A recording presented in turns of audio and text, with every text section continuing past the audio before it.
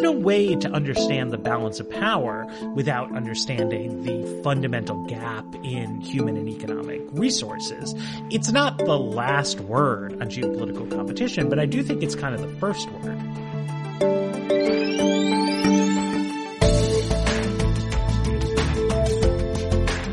Welcome to the Pen and Sword podcast from Stratfor, a Rain company. I'm Emily Donahue.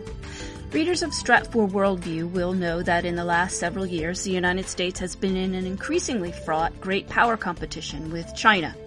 They'll also recognize that U.S. policy, from administration to administration, from Congress to Congress, and even person to person, has been split on how best to deal with China's economic, military, and territorial ambitions, as well as our own. In a new book, Vox co-founder Matthew Yglesias argues there's a simple, and I use that word with caveats, solution. More Americans. To be clear, about 3 times more Americans. Yglesias' new book is 1 Billion Americans, and it's a bold, provocative case for massive population growth. Matthew Yglesias, welcome to the Stratfor podcast. Thank you for having me. So with that introduction, can you briefly, for our listeners, lay out the thesis of your very, very interesting book? Yeah, absolutely. So this is Stratfor. You guys know all about, geopolitics, this kind of thing. I'm really a domestic policy guy. That's the bulk of what I cover. But I'm, of course, aware, as anybody is, that there is growing anxiety about competition with China, things like that. And, when I look at that competition through an economics lens, I see that we can do things with our military. We can do things with our diplomacy. We can do things that are in the quote-unquote national security silo. But fundamentally, there's 1.2 billion Chinese people. And as their GDP per capita grows faster than ours does, which it has been doing for, I think, some fairly fundamental reasons, they just get closer and closer to us in the big economic aggregates. And we know that over the long haul, America has had talented diplomats. It's had incredible war fighters, all kinds of people. But we're the number one power in the world for fundamental reasons. We've had the number one economy in the world for the past 100 years or more, and we are at very high risk of losing that in the very near future. And so my proposal is that we should try to address the fundamental issue. We should, in the short run, welcome more immigrants. In the longer run, do more to support people having children here. And then we should address all the sort of secondary issues that arise that come with population growth.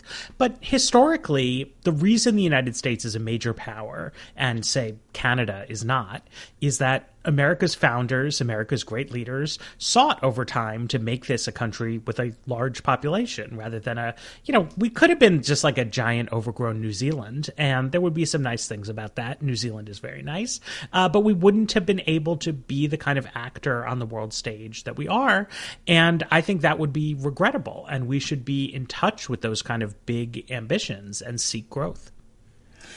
In fact, I would argue that the nation's founders did envision an agrarian society which demands more space for fewer people. But they did not conceptualize, I think, the Industrial Revolution. But, you go back to George Washington, and he's speaking to immigrants from Ireland, and he says, this is great, come here, right? It was an expansionist vision, right? Yeah. They didn't say, well, these 13 colonies are nice, we can export some tobacco, right? It was this whole, Jefferson had an idea of an empire of liberty. Alexander Hamilton had a somewhat different idea of industrialization. Going back to the Puritans, shining city on a hill, there were big ambitions, right? Even the American Revolution did not have a purely, leave us alone character, right? Like, we're going to be sort of off here on our own.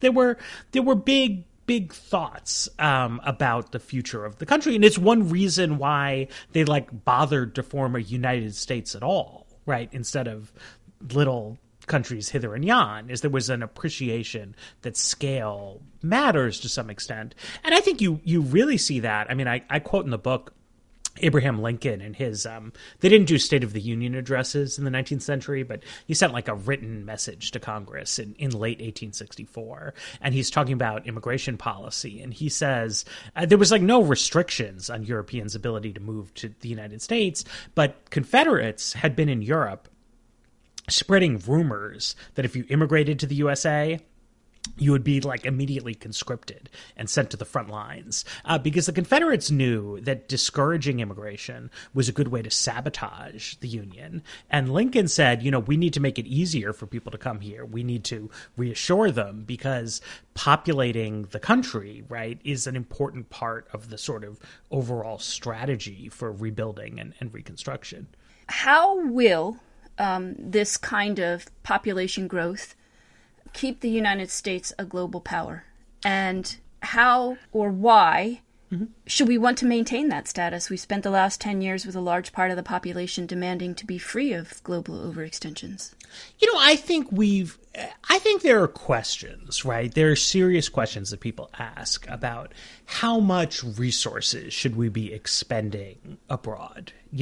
How important is it that we have this military footprint across the Middle East, or the expansion of that military footprint into Africa? And, I think that's a good debate to have. I have some thoughts about it. I'm also not honestly the most informed person in the world on those questions. What I don't think we actually see disagreement about is, do we want the United States to be a country that gets pushed around easily by others? Or do we want to be the one who, so to speak, gets to do the pushing, right? I was really struck before I started work on the book by the story where, the general manager of the Houston Rockets tweeted in English on Twitter, which is like, Twitter is already banned in China. And he tweets in English, solidarity with protesters in Hong Kong. And the Chinese government, it's not good enough. I get it, honestly. If they were to say, look, you can't like come over here and, do messaging that's against us. But they yanked the Houston Rockets off Chinese television. It was a big blow to the NBA's business. And a lot of NBA stars, socially conscious guys who are outspoken about issues here at home, they were criticizing not the Chinese government, but Daryl Morey, right? Because he was jeopardizing their living.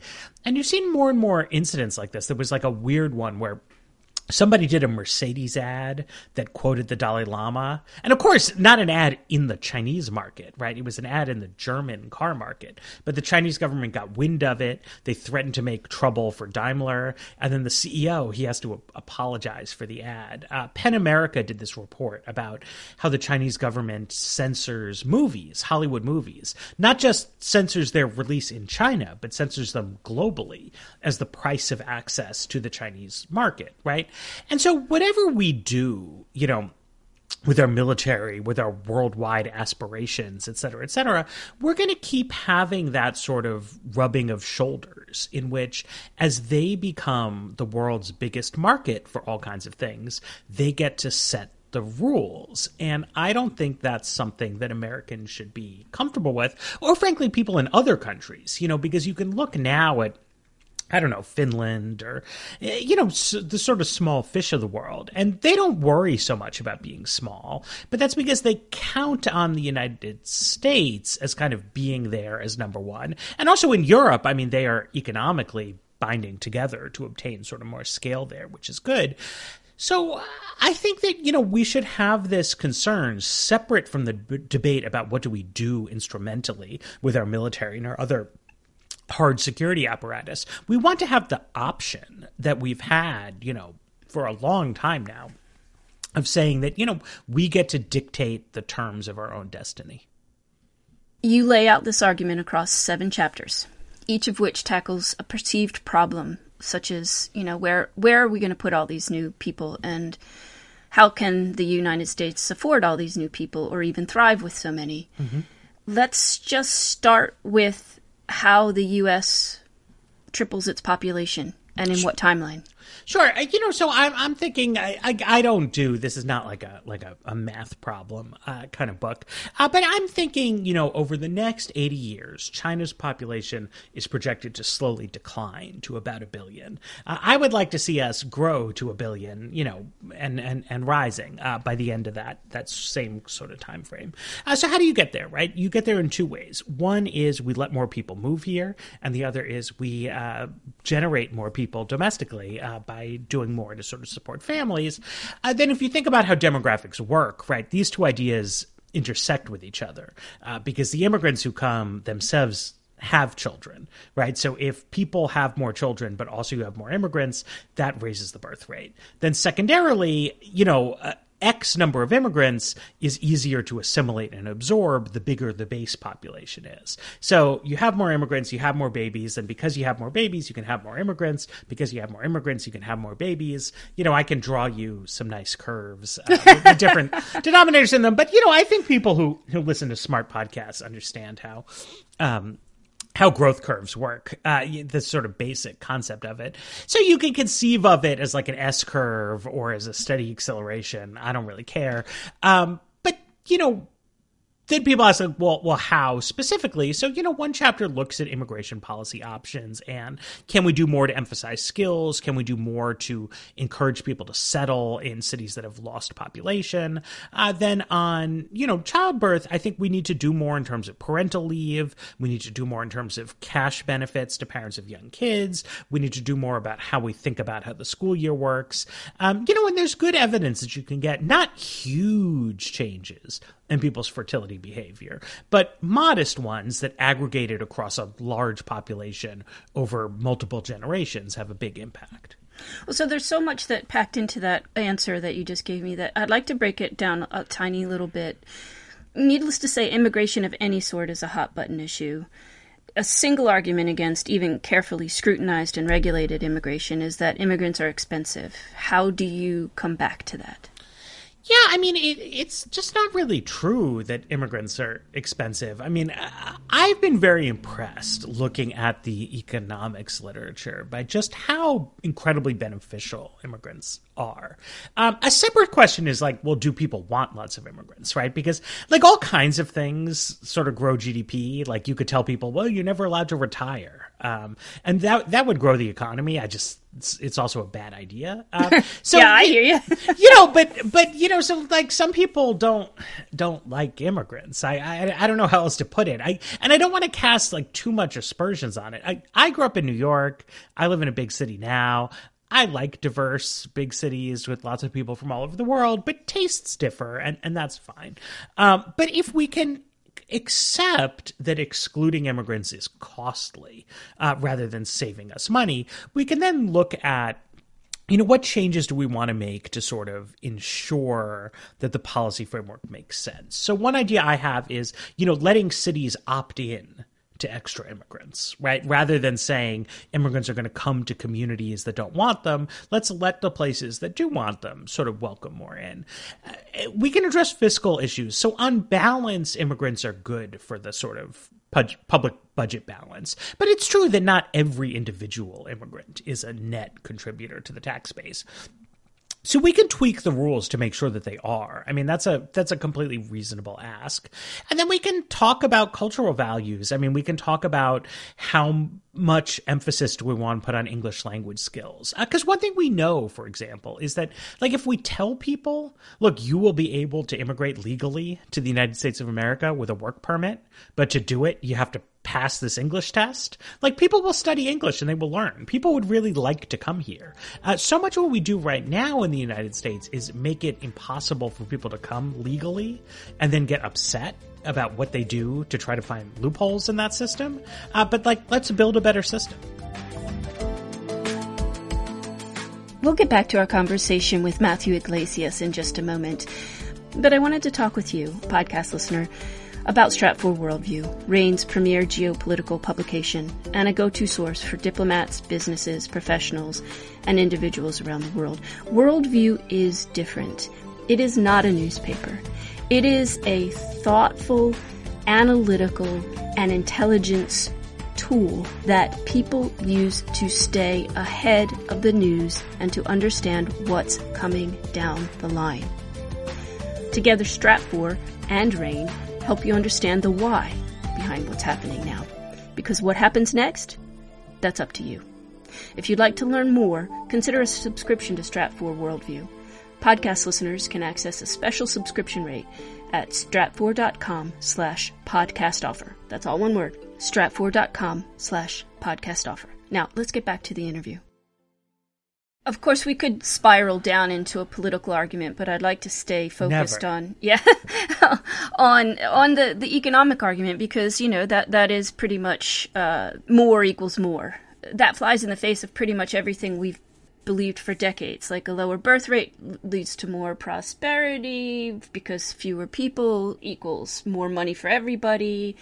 Talk to me a little bit about more means more. So I've been very, I have had the opportunity over the past 10 years to visit a lot of different American cities that have been experiencing population decline of one sort or another. Whether that's Cleveland, whether that's Detroit, whether that's Rochester in New York, Philadelphia, Baltimore, even nearby. And, some of these cities, like Detroit, is like infamously depressed. Philadelphia is not like that. Philadelphia is fine. Like every place, it has its problems, but it's still a city that is hundreds of thousands of people short of its peak population. I've also, I met and married a woman from Texas, and so I have had the opportunity to go to Texas, where I believe you're located, many times over the past few years, and Texas is growing, very rapidly. San Antonio, Houston, Austin, Dallas, every major Texas city is experiencing great population growth. And you can honestly just tell with your eyeballs that, it's not true that the population growth in Texas makes Texans poorer, or that the loss of population in Ohio factory towns is making the people there richer. It's just the opposite, right? It's when you're in a place that is enjoying steady population growth, there's no guarantee that your business idea in San Antonio is going to succeed, because there's no guarantees in life, but there is a guarantee that there will be customers for businesses if the business is good, right? You got to try to focus on your work and do a good job. Whereas you look at a Cleveland or a Detroit or a Rochester, and the outlook is just not great. It's like people are leaving. So you don't want to invest. If you are entrepreneurially minded, you maybe want to leave for someplace where there's more opportunity. There's less just basic blue collar service work around because the population is shrinking. The tax base is very hard pressed because they are paying off old pension benefits that were accrued in the past when the city was larger. So they're not able to offer a good balance of taxes and public services. So in the book, I also offer some more, I can cite academic studies. We get into some technical stuff about productivity and density and spillovers and things like that. But the main thing is, I know we all have these intuitions about population growth that are deep in our brain, because for the longest time, human beings practiced either subsistence agriculture or hunting and gathering, which did have that character where more people was more mouths to feed. But in the modern world, more people means more customers. It means more partners. It means more opportunities. And I think if we just open our eyes, we know that growing places, big places are where things are happening, and places where nobody's around, you might like it aesthetically. Some people just hate noise, and that's fine. But the downside to places like that is there's not a lot of opportunity. Mm-hmm. One of the things you said earlier in this was population growth through birth. Mm-hmm. We all know in the United States, babies are expensive. I, like more and more women in the U.S., waited longer to have my children, and so I regularly explain to them that my reward will be that I work into my 80s, as you said. Children cost money, especially education. Education system, we keep hearing, is broken. K through 12, and then higher education is too expensive to sustain. So how does the United States manage the cost of a larger population when it comes to education. I mean, if it doesn't work now, how will more children fix it?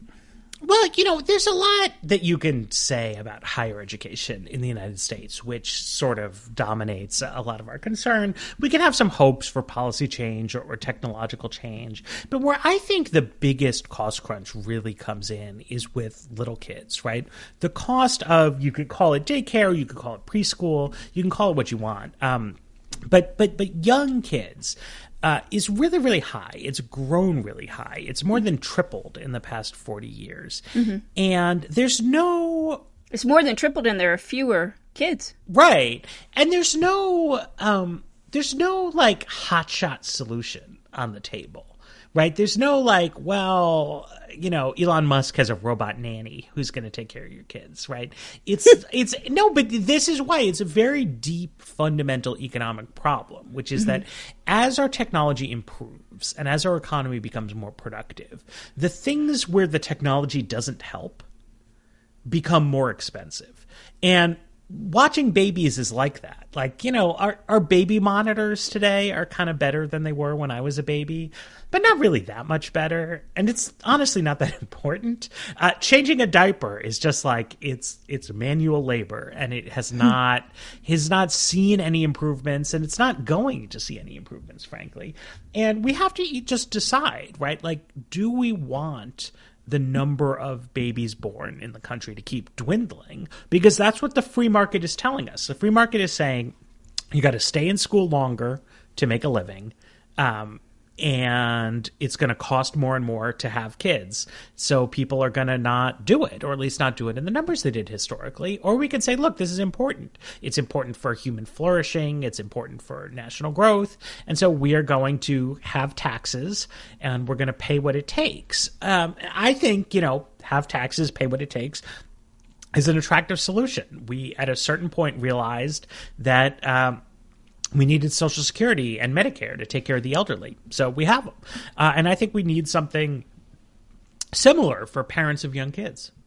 With all these new citizens of the United States, you did mention that there's room in the cities that are in decline for them to be reinvigorated with new population. And that's a great... I can't say enough about how every single one of these 7 chapters provokes so many questions and such great fodder for conversation and thinking in a different way. But, here we are, admittedly, in an environmental, showdown with our past. How can the land sustain just the United States, that many people? We do know that China and India, yes, they have billions and billions of people between them. That is seeming an endless human capital. But they are both notorious for environmental degradation. How can we... Yeah, I mean, one thing that I was impressed by when I just found it out, and that helped inform my thinking to this book, is if you tripled the American population, we would have the population density of France. We would have half the population density of Germany. We would have way less than half the population density of the United Kingdom, which is just to say, like, there is a ton of open space in the United States. Then there's also technical issues, right? So public land in the United States, which there's a lot of, is mostly not used for like park or wildlife conservation purposes. It's mostly used as grazing land or timber, clear cutting, mining, that kind of thing. And so, we can talk about that. I mean, I think it's a completely reasonable thing for people to disagree about how much should be land for cattle and how much for whatever else. But that's the issue, right? Like, more people does not stop us from doing nature preservation. So that's one part of environmental issues, right? It's just sort of like, do we have like trees and parks and wildlife and all that kind of thing? And it's easy. Like, we just don't have that much people here. Another question, obviously, is carbon dioxide emissions and climate change and greenhouse gas emissions. Well, and also water.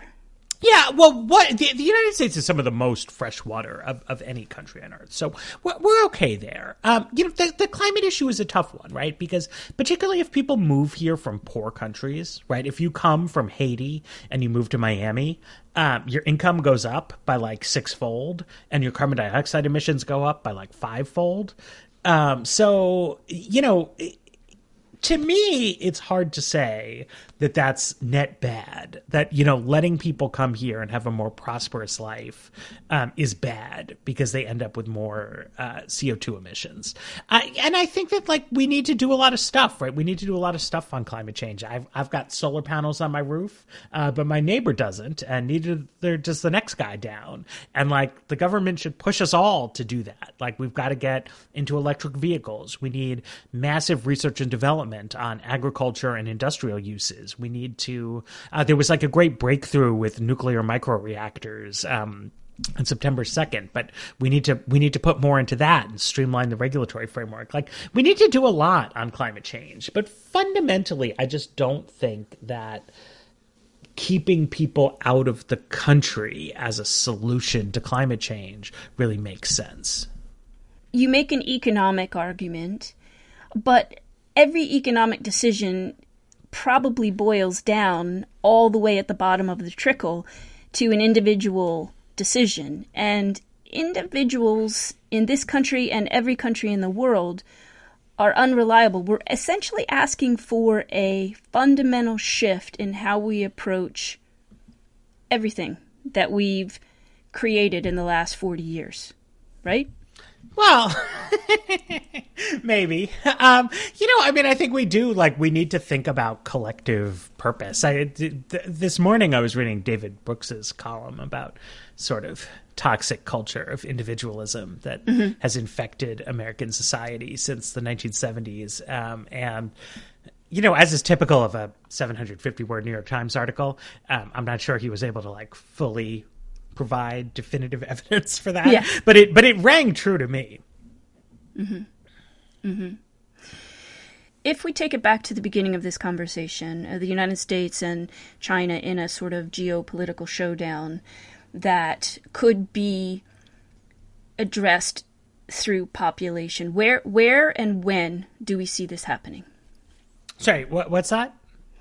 I don't want to say that population is a single-handed, solution to geopolitical problems, but I think that when you look at whether it's the Cold War or the world wars against Germany, or even something as minor as the little sort of NAFTA renegotiation tussle over who is going to have to adopt whose dairy rules, that you're better off being the bigger country, right? There's a lot people write whole long books about World War II, right?